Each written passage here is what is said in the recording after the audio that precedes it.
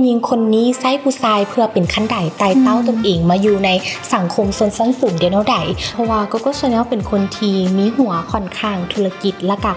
ส่วนหลายคนที่จะเข้ามาในชีวิตของเราต้องเป็นคนที่คอยเอื้อผลประโยชน์ให้กับ COCO CHANEL ซึ่งมันบ่เป็นเพียงแต่แฟชั่นเท่านั้นแต่มันเป็นการสร้างเอกลักษณ์ให้กับผู้หญิงปารีสในการใช้ชีวิตให้ผู้คนทั้งโลกนั้นจดจำและสามารถเล่าได้เต็มปากว่านี่คือความงามของ Chanel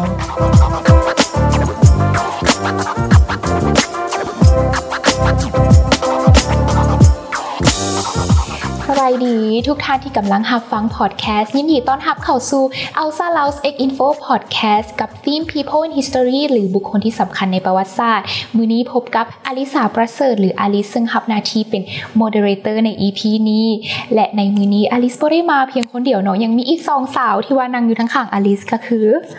สบายดีท่านผู้ชมทุกท่านที่กำลังรับชมและรับฟังพอดแคสต์ EP นี้เนาะสบายดีอลิสสบายดีเมเขามีนรักจันทเสงหรือว่าจะเอิ้นมาตาตาก็ได้เด้อ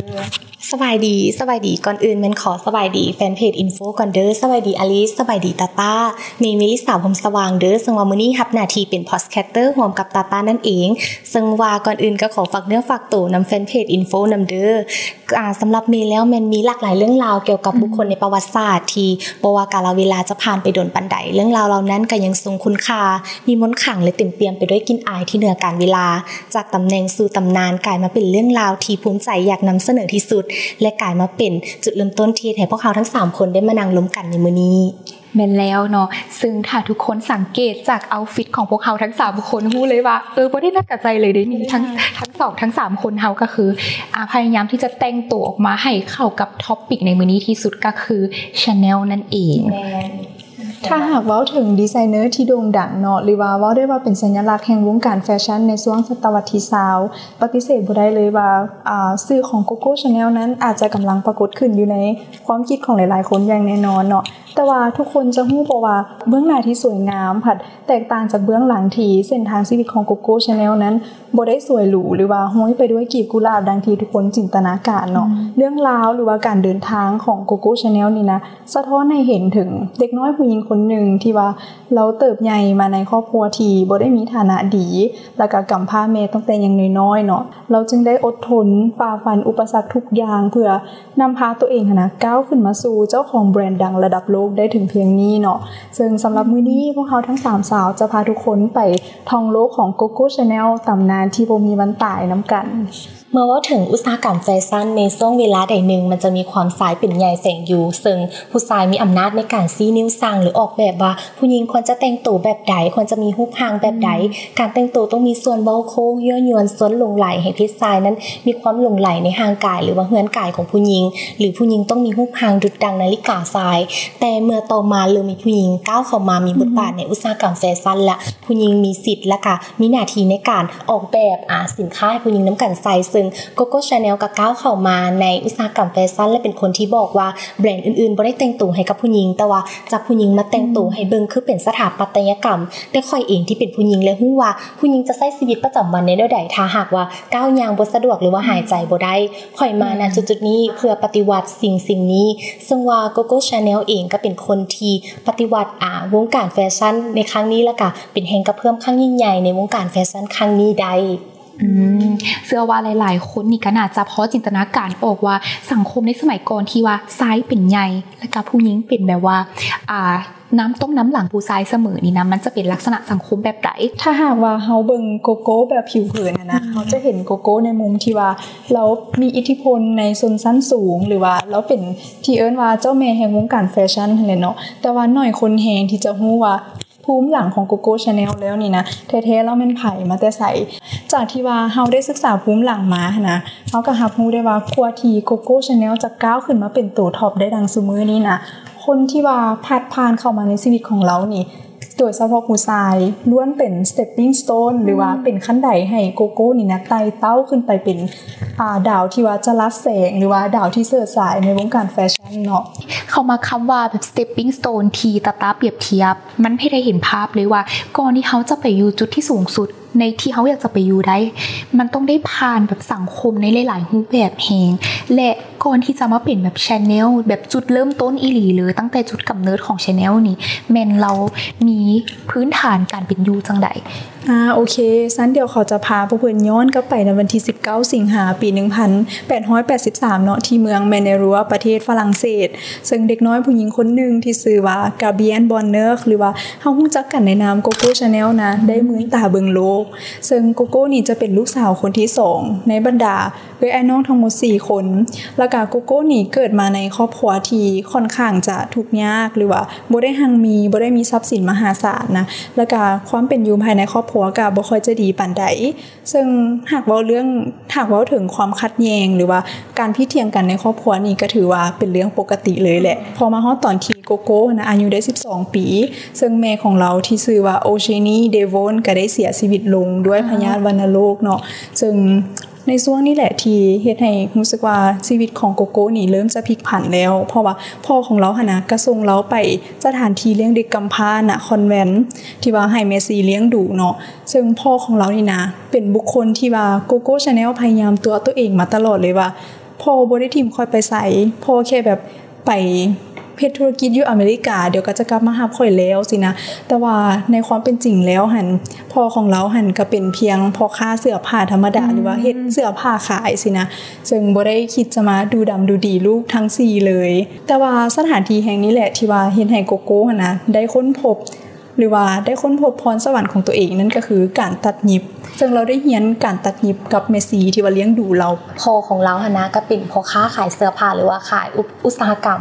สิ่งทออยู่แล้วเพราะฉะนั้นแล้วเรื่องเสื้อผ้าก็อยู่ในสายเลือดของโกโก้ชาแนลอยู่แล้วเลยบวกกับแม่ของเราก็เป็นคนทำความสะอาดเสื้อผ้าหรือว่าซักเสื้อผ้าให้กับผู้ป่วยอยู่ห้องหมอเพราะฉะนั้นเรื่องเสื้อผ้าหรือว่าการตัดยิบแม่นติดพันมานำสายเลือดของโกโก้ชาแนลอยู่แล้วเพิ่มเติมแม่นจะได้มีการพัฒนาฝีมือหรือว่าสกิลการตัดยิบที่เพิ่มเติมมาจากเมซีเท่านั้นเองและนี่เองคือจุดเริ่มต้นที่ได้บอกไปตั้งแต่ตอนทำอิฐแล้วว่าผู้หญิงคนนี้ใช้ผู้ชายเพื่อเป็นขั้นใดไต่เต้าตนเองมาอยู่ในสังคมชนชั้นสูงเดี๋ยวใดต้องย้อนกลับไปตอนโกโก้ชาแนลอายุได้18ปีณตอนนั้นแม่เราได้ย้ายออกจากสถานเลี้ยงเด็กกำพร้านางเป็นคนที่มีความมักฮักมีความสนใจ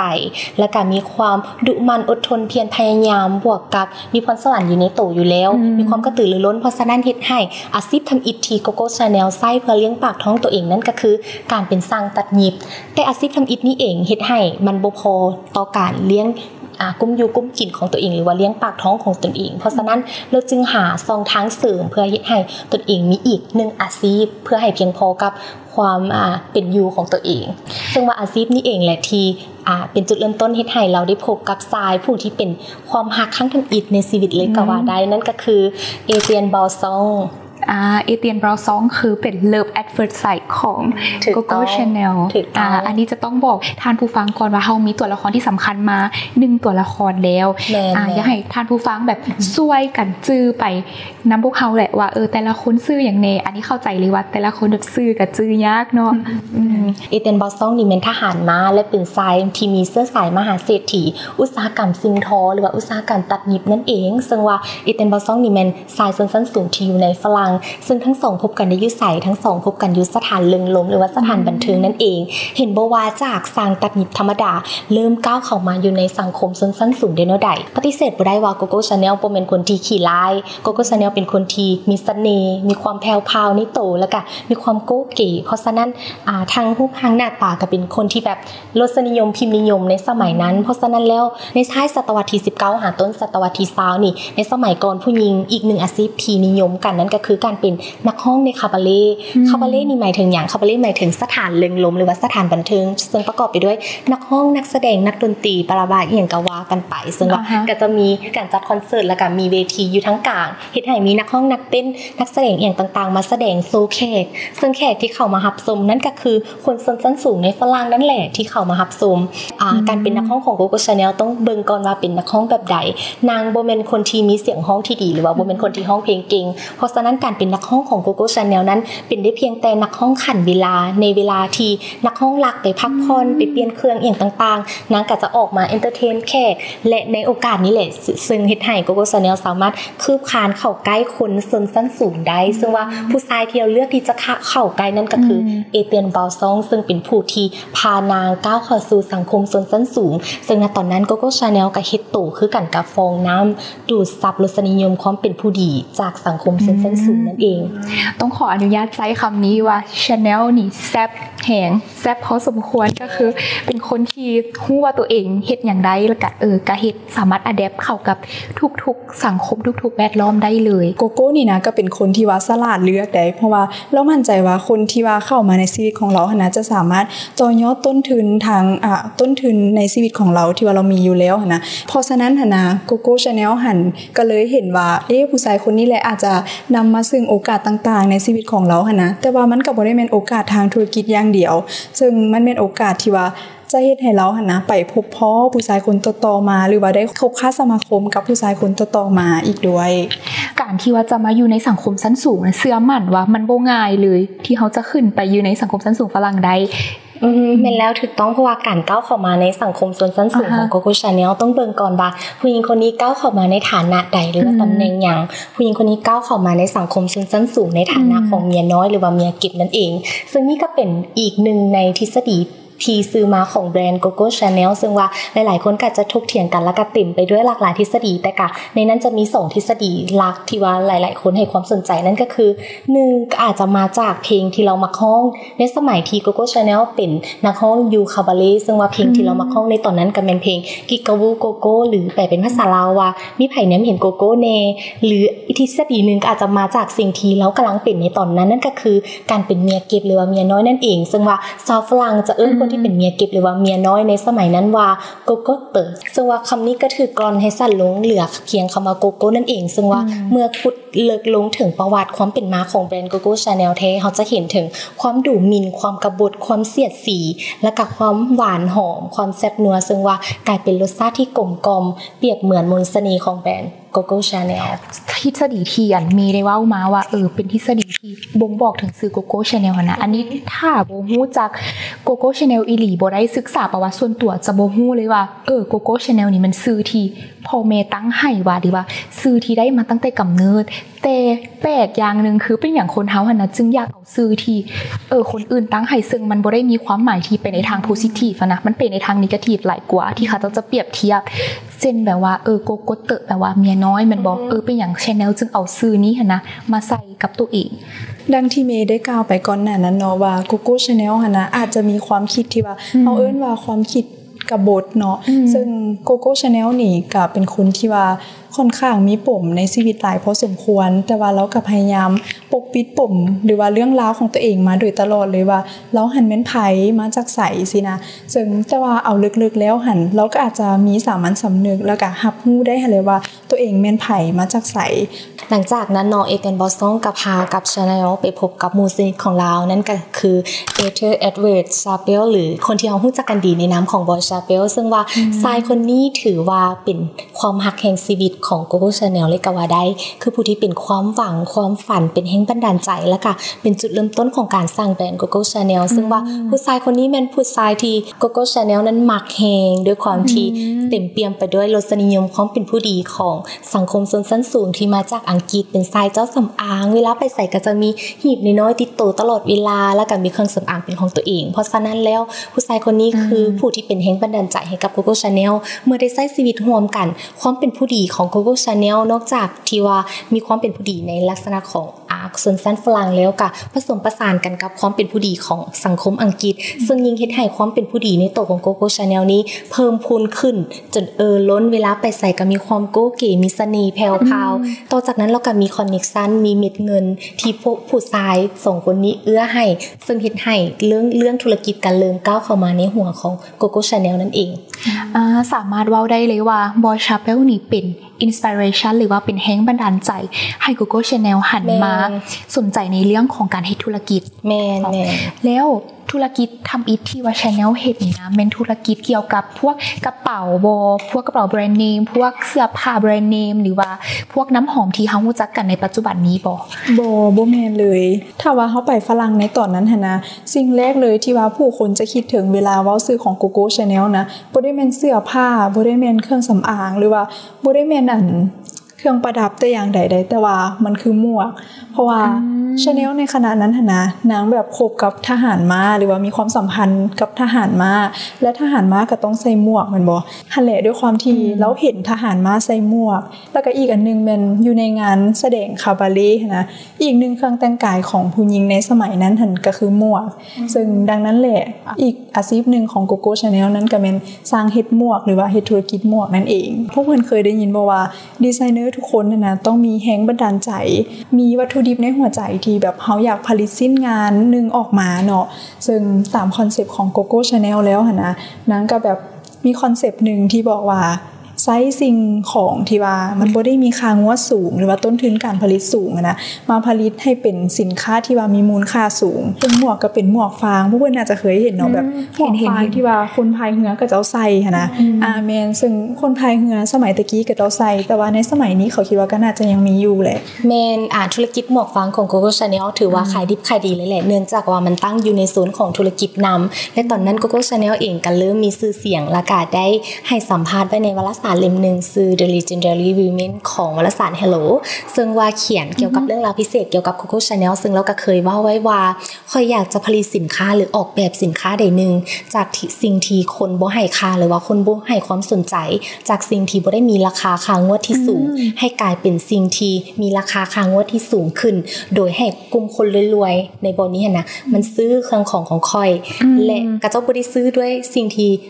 ก็เจ้าบ่ฮู้ว่าสิ่งนี้มันบ่แม่นสิ่งที่แพงหรือว่าสิ่งที่ถูกอีหยังแต่ก็เจ้าซื้อด้วยความที่มันติดกาแบรนด์ COCO CHANEL ซื้อพอด้วยความที่มันเป็นงานดีไซน์ของค่อยเพราะฉะนั้นเราจะเห็นว่าในแบรนด์ของ COCO CHANEL นี้นอกจากจะมีความคิดกบฏแล้วยังมีความเสียดสีสังคมฝรั่งในสมัยนั้นนำมันจะมีลักษณะที่มีความขัดแย้งเนาะคืออันนี้มักในคอนเซปต์ของการที่ยกระดับของวัสดุสินค้าที่บ่ได้มีราคาสูงแต่นำมาแปรรูปให้มันสามารถเอาไปขายได้ในราคาที่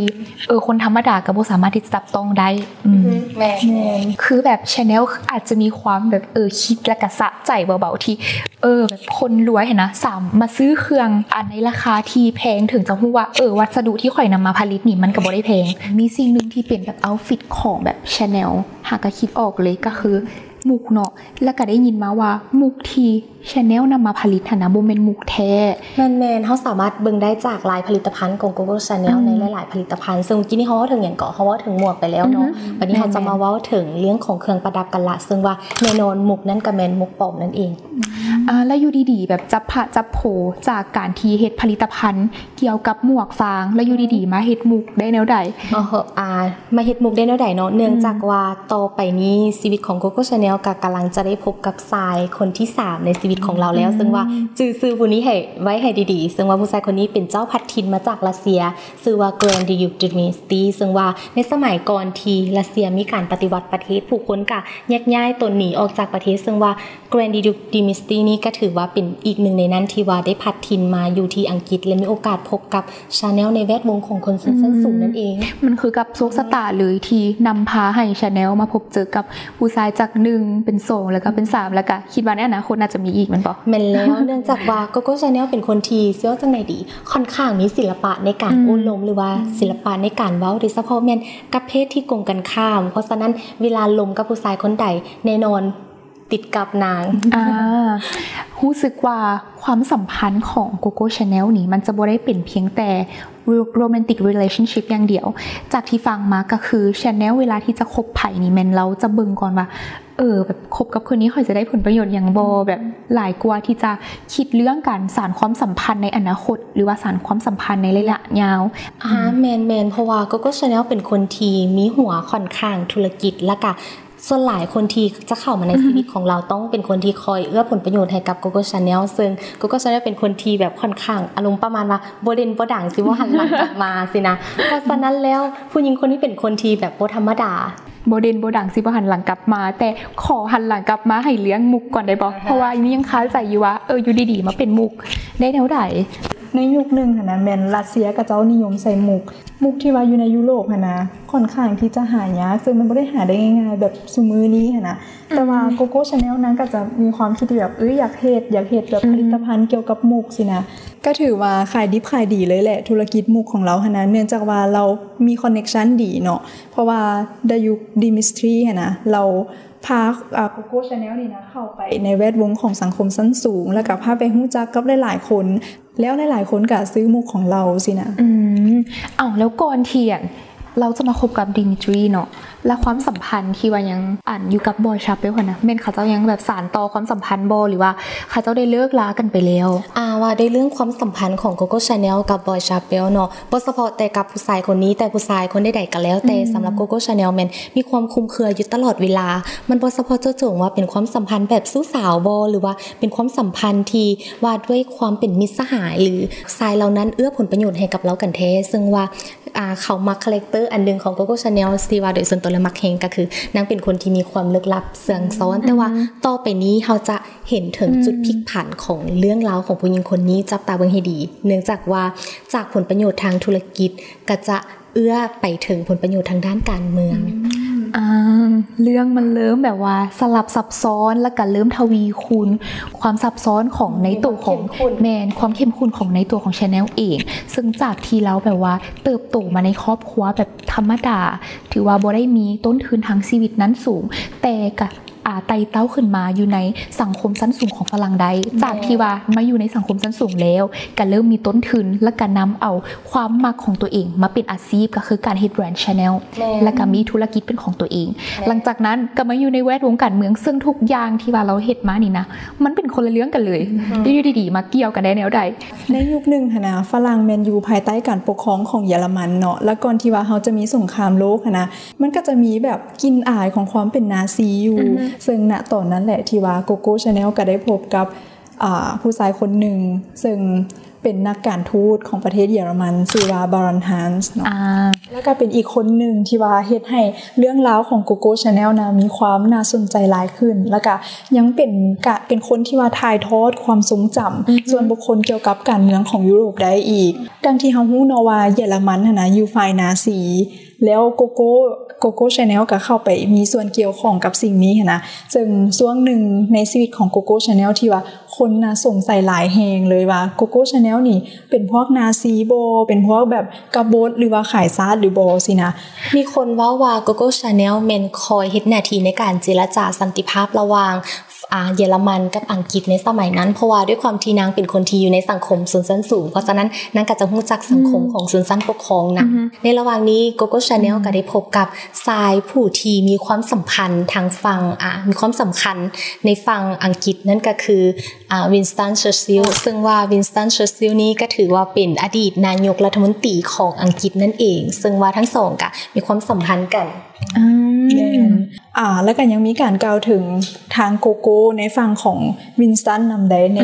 ในแบบความสัมพันธ์ที่ว่าเกิดขึ้นสินะซึ่งมันก็มีหลักฐานอีกแล้วที่ว่าให้เราคิดว่า COCO CHANEL นี้อาจจะถูกมอบหมายให้ไปเจรจาสันติ